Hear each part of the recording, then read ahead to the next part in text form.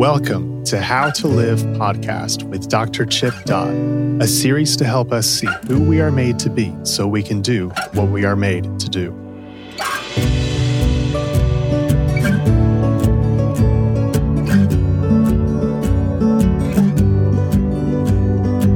Hello, this is Dr. Chip Dodd. Welcome to the How to Live podcast, Uncut. Thank you for joining today. I'm so grateful for those people who are letting me know how much they're benefiting from the podcast. It's always good to have that kind of encouragement. And for those of you who have let me know how much they matter to you, please continue to share with others the benefit you're receiving, because I would just love for more and more of us to gain more and more capacity of being able to be together. So thank you so much for listening. Today's podcast is called More About Needs, which is connected to the last podcast called The Common Sense of Needs. And both podcasts have their reference point in a book called The Needs of the Heart. In the last podcast, I talked about how the book, The Needs of the Heart, is, and I somewhat jokingly said this, but also with a serious intent, the book is unpopular. And it's not because it's poorly written. In fact, I think it is the most well-edited thing I've ever written, and by a real good editor who would not allow me to waste one single word, and at the same time made sure that the concise expression of what I was intending to say actually got said. And so this book is it's small and very, very concise. So I wasn't surprised that it isn't more popular. And at the same time, it's very sad that it's not, because of the benefit it offers us to be able to have more of the lives we're looking for. But I think it's unpopular because there's a price to be paid. The price to be paid requires that we acknowledge to be able to live truly successfully requires that we do the one thing in many ways we don't want to face for several reasons. We have to be good at the vulnerability of neediness. Even that expression, be good at being needy, is really unattractive to most people. But I find that our greatest strength comes from our greatest capacity to take ownership of our vulnerability in a way that allows us to acknowledge how much we are like others and how much we need each other to be able to find the lives we're actually looking for. Rather than simply competing against each other, we actually cooperate fully with each other, and that way doing more together than we can do apart. That doesn't rule out healthy competition from the standpoint of search for excellence and pursuit of excellence. That's what I think of as competition. It's really a self-motivated attempt to be everything we're capable of being, and wishing in some ways the same thing for others, because the more we're able to make and do and progress, the more we have together. So this is about continuing to apply and recognize the benefit of needs in our own lives, and to take a look at what happens if we don't. It was 1982, and Sonia and I, the woman I'm married to, fortunately now we're starting 38 years, actually this month. So this in a few days, actually. And I remember we were engaged, and I was an out-of-touch young man, much, much more in denial than, of course, I knew. And at the same time, pretty confident about what a person needs to be like to be successful. And all of those success strategies had to do with self-protective mechanisms, which are not the best approaches to apply if you're going to live a full life, and especially if you're going to live a healthy marriage. But I remember we were in another state, and I can remember we were crossing a bridge, and I remember the kaplunk, kaplunk, kaplunk sound when we were hitting the different, the flex joints in the bridge. And I remember saying to Sonia, I want you to know how much I love you. I want you to know how much I want you. But I just need to tell you that I don't need you. And I remember her look of hurt and quizzical befuddlement, and also the recognition that she was looking at someone who honestly did not make sense, was out of touch, removed. And she expressed her hurt. She expressed her dismay. And my perception of her dismay and her hurt was that, believe it or not, that she actually needed to mature, that she needed to grow up. She needed to recognize that needing each other was neediness, and neediness was weak and disgusting and sickening and pathetic. And it meant that a person was unable and unwilling to take care of themselves. I was the one that was in utter denial about what it means to live fully in relationship. And she was the one who was awake to what a person needs to be able to do to find everything that they're able to find in a relationship. And that moment was frozen in my mind as I looked backwards later on. Now, 32 years ago, and say it was like 32 years ago would be 1988, a person asked me what I needed. What do you need? And I remember looking back through my mind in terms of just the files in my brain, a person truly out of touch with what was going on 18 inches below my forehead, except to react against it or to consider it something that needed to be controlled, removed, excised, exorcised, turned into something else, because I saw, being a human being with all that entails, the powerlessness of how we're created, that we're created in a certain way, that we need to be responsible related to it, and we live in a world that we don't control, over which we're powerless. And facing that puts us in a position of truly needing to be awake to how I'm made and how I'm made to live fully in relationship with others, because we truly do need each other in God to be able to navigate a place that we really don't control. And yet at the same time, we're created to want to live in this place fully, and yet that requires a level of vulnerability that often puts us in positions of pain.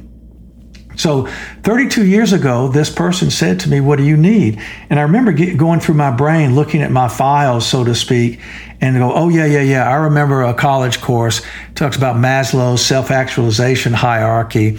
And so I was about getting the right answer, saying what this person was looking for, and at the same time being right, and which meant hiding my own need to ask questions or my acknowledgement of not knowing. Also, that question got close to something on some level I knew I was running from. But I remember I answered the question of what do I need with Maslow's hierarchical beginnings. It was food, water, shelter, and clothing. And I, after even saying that on the bridge, had still not grown enough, acknowledged enough, faced enough, or admitted my own humanity enough to be able to say that needs were not just the luxuries of food, water, shelter, and clothing, but needs are actually emotional and relational experiences that we have that allow us to live fully. The needs of a human being are way beyond food, water, shelter, and clothing. Those are basic biological needs, but the human being finds fulfillment through the needs being met, and the needs predominantly are emotional and relational. So I answered this person with food, water, shelter, and clothing. And then I remember she said, well, what else do you need? And I said, nothing, because everything else is just a luxury. Everything else is a want. We need food, water, shelter, and clothing. Anything else that happens is just icing on the cake. And what I was saying was, frankly, insane. And I was that entrenched and that removed, that much in denial about my condition. I was a person who was living in denial. I didn't know that what I thought of as my greatest strength was actually functioning to help me run away from the vulnerability of feeling and needing. I just thought that if I had a problem, I'd figure it out. I believed that if I figured hard enough and long enough, I'd get it done. And I believed that if I couldn't find the solution, then I had failed personally. I did not know that I was actually sick in my thinking and sick in heart and afraid and lonely and actually sad, and that I was ashamed of what it meant to be human. I believe that if I couldn't find the solution, like I say, that I had failed personally, and I did not know that what I thought of as a strength was actually quite deadly. We hope that you are benefiting from this podcast. If you are interested in more material from Dr. Dodd, please go to chipdodd.com or Sage Hill Podcasts. Thank you for listening. We now return to the rest of the podcast.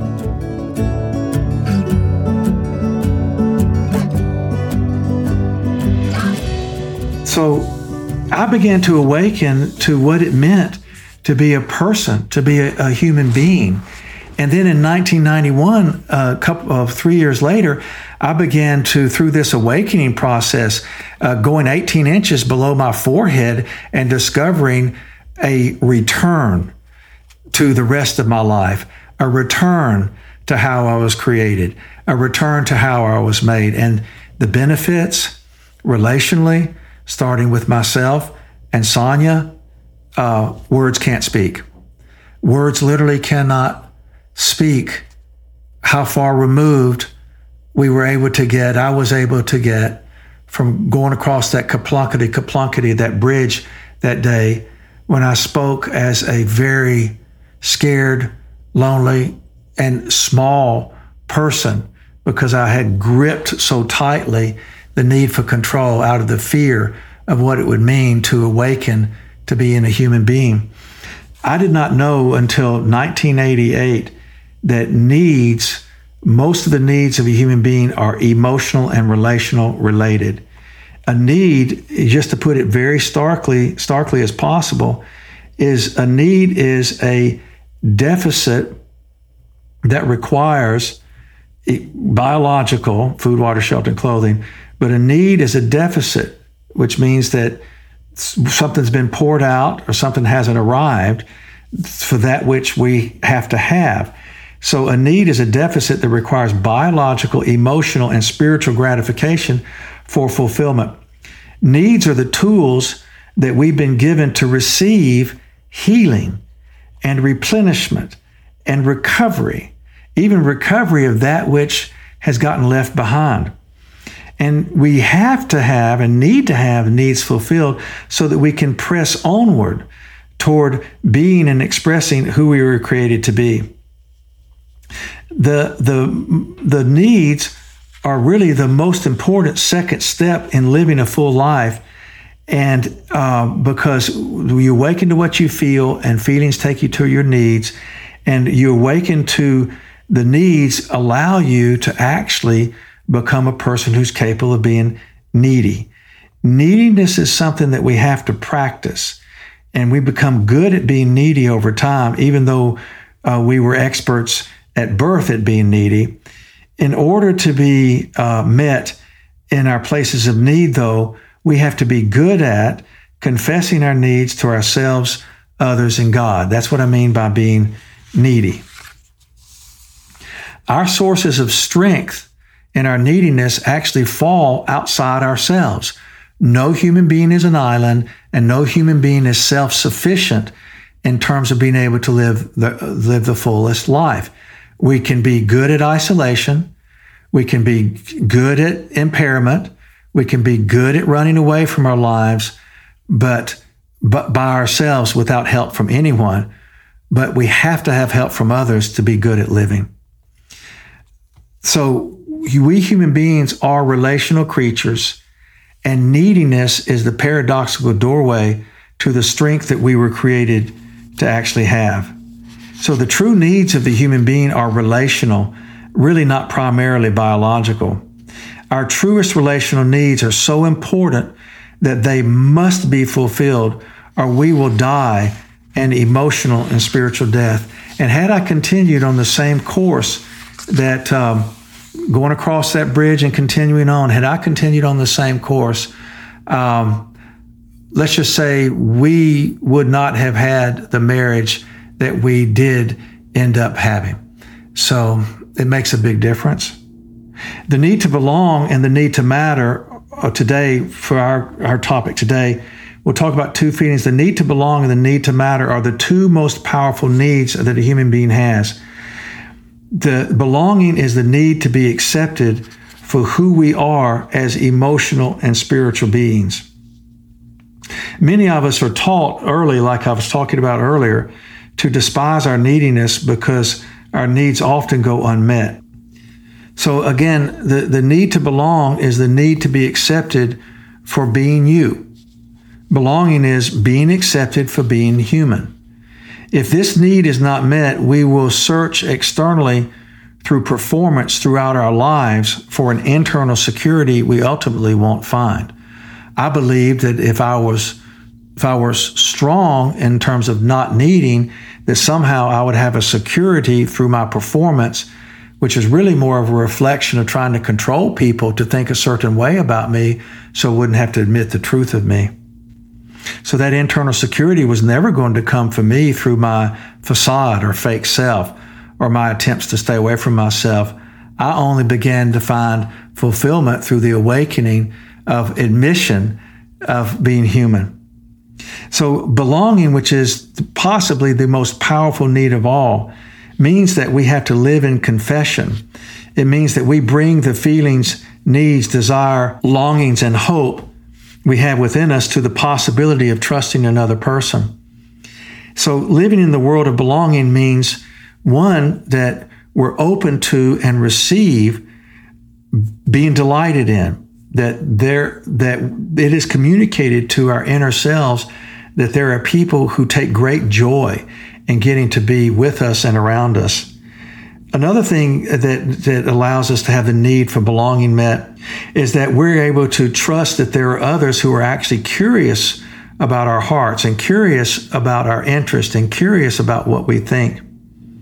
And that also that the need to belong is met through someone being willing to stand in our way if they see us going off track into something harmful, or if they have questions to ask us about the choices that we're making. They care about who we are enough to actually stand in the way, to protest without being controlling. But the need to belong is also met through having someone to be able to be in pain with, that I can acknowledge the pain, and also I can acknowledge the full celebration of being alive. See, life in a place where we belong is where a life of love is actually experienced and lived out. The second primary need that we carry within us is the need to matter. And the need to matter is met through being appreciated for our own individual giftedness. That is, what is born into us that comes out of us and then is developed. So the need to matter is being appreciated for our own unique expression related to how we are created. I find it very remarkable, this unique expression of our own specific gifts. Based upon the DNA of human beings, we're all approximately 99.9% the same. We are 0.10% unique. Just take a moment to ponder the power of that 0.10%. Not a single one of us looks the same, acts the same. Even twins can be told apart by anyone who hangs around them very much. So not a single one of us really looks the same, acts the same, thinks the same, and yet we are remarkably similar in what we need in order to thrive. Just as cellular life functions similarly in us, so does our emotional and spiritual makeup. We're all created 99.9% identical. What a great, amazing community we can have if we combine everything together. If we commit to continually expressing and sharing that unique 0.10%.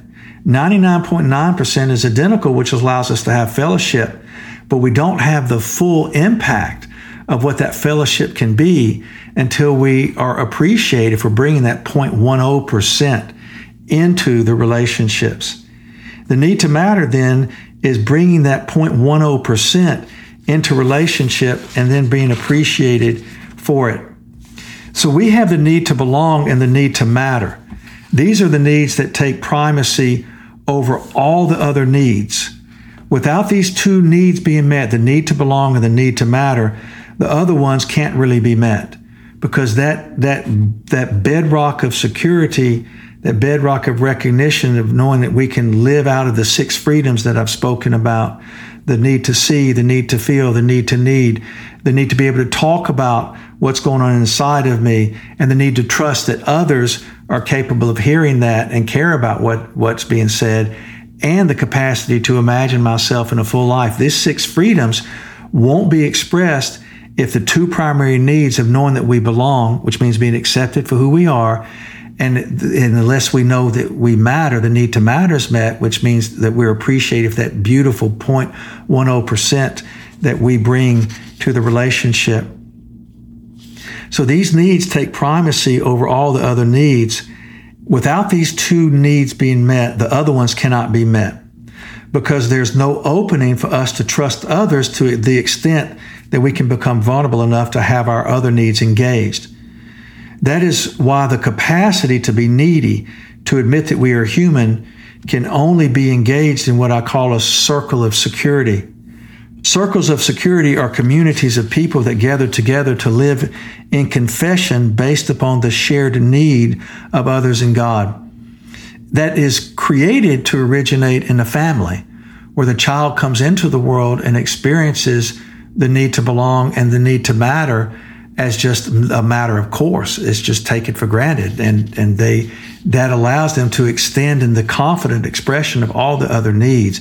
And also, finding a place to belong and matter allows us to begin engaging all of our other needs that can safely be confessed, because we have others with us who can be trusted with our lives. So I hope that you will get a copy of The Needs of the Heart, that begins with a definition of how we're made, expresses the importance of needs, defines what needs are, opens up with the very importance of the primary needs of belonging and mattering. And once the stage is set that you have a sense of belonging and mattering, that will allow the doors to remain unlocked, which means, but the key, the lock opens from the inside. The person still has the choice to speak it, but the doors are unlocked. A person can come out of themselves to express and allow themselves to have all the other needs that are a part of us being able to be filled, so we can pour out and end up meeting a world in need of what we have to offer. And what's so important is that basis allows us to express our need for guidance. Just for example, this is the first time all of us have been through life before. So not one of us knows how to do what we haven't done yet. So we need guidance. For example, I don't know how to live in my 70s. I don't know what it's like to step into my 80s. I barely know what it's like to be in my 60s. I still find it an unusual experience. And yet I've got to speak to what it's like for others. Like, how do you do it? What happens next? What do you believe? What's it like to hurt like this? What's it like to wrap up a career? What is retirement? Is there such a thing? Do I want to do that? So those are questions I have to ask others who have done it to be able to find out how to take the next steps in a healthy way. So we all have a need for guidance, because not one of us was born with all the answers to life. So if you haven't been in your 30s before or married before, you need guidance. We also need security. We need a place to be able to return to have a safe place or a sanctuary to go to restore before we go back out into the places of greater risk and greater vulnerability with the things that we're attempting. And we need to grieve. Life is more full of loss than it's full of anything else. In fact, the more a person cares, the more loss they're going to experience, because the expansion of their love into to all these other places in a world that's full of loss. So we have a need to grieve. It's actually a real human being need. It's a healthy experience to grieve because it literally brings us to a place called acceptance. So just touching on three needs: the need to grieve, the need for security, and the need for guidance. We also need attention. Attention is not a need that ends in childhood at the age of 8. Attention is a lifelong need. It means to be tended to. For example, a person actually who is a great servant of society, that person's need for attention is more important, actually more vital than even a child's need for attention, because this person who's very important to society will be pouring himself or herself out into the lives of others. And there is only a bucket amount of our capacity to pour out before we need to be refilled. And attention is vital to a person who's serving, because it means to be tended to or to be nourished. It's like to be watered if you're a plant, but really to be encouraged in heart and nourished in heart and being given time to rest and restore, to be encouraged and valued.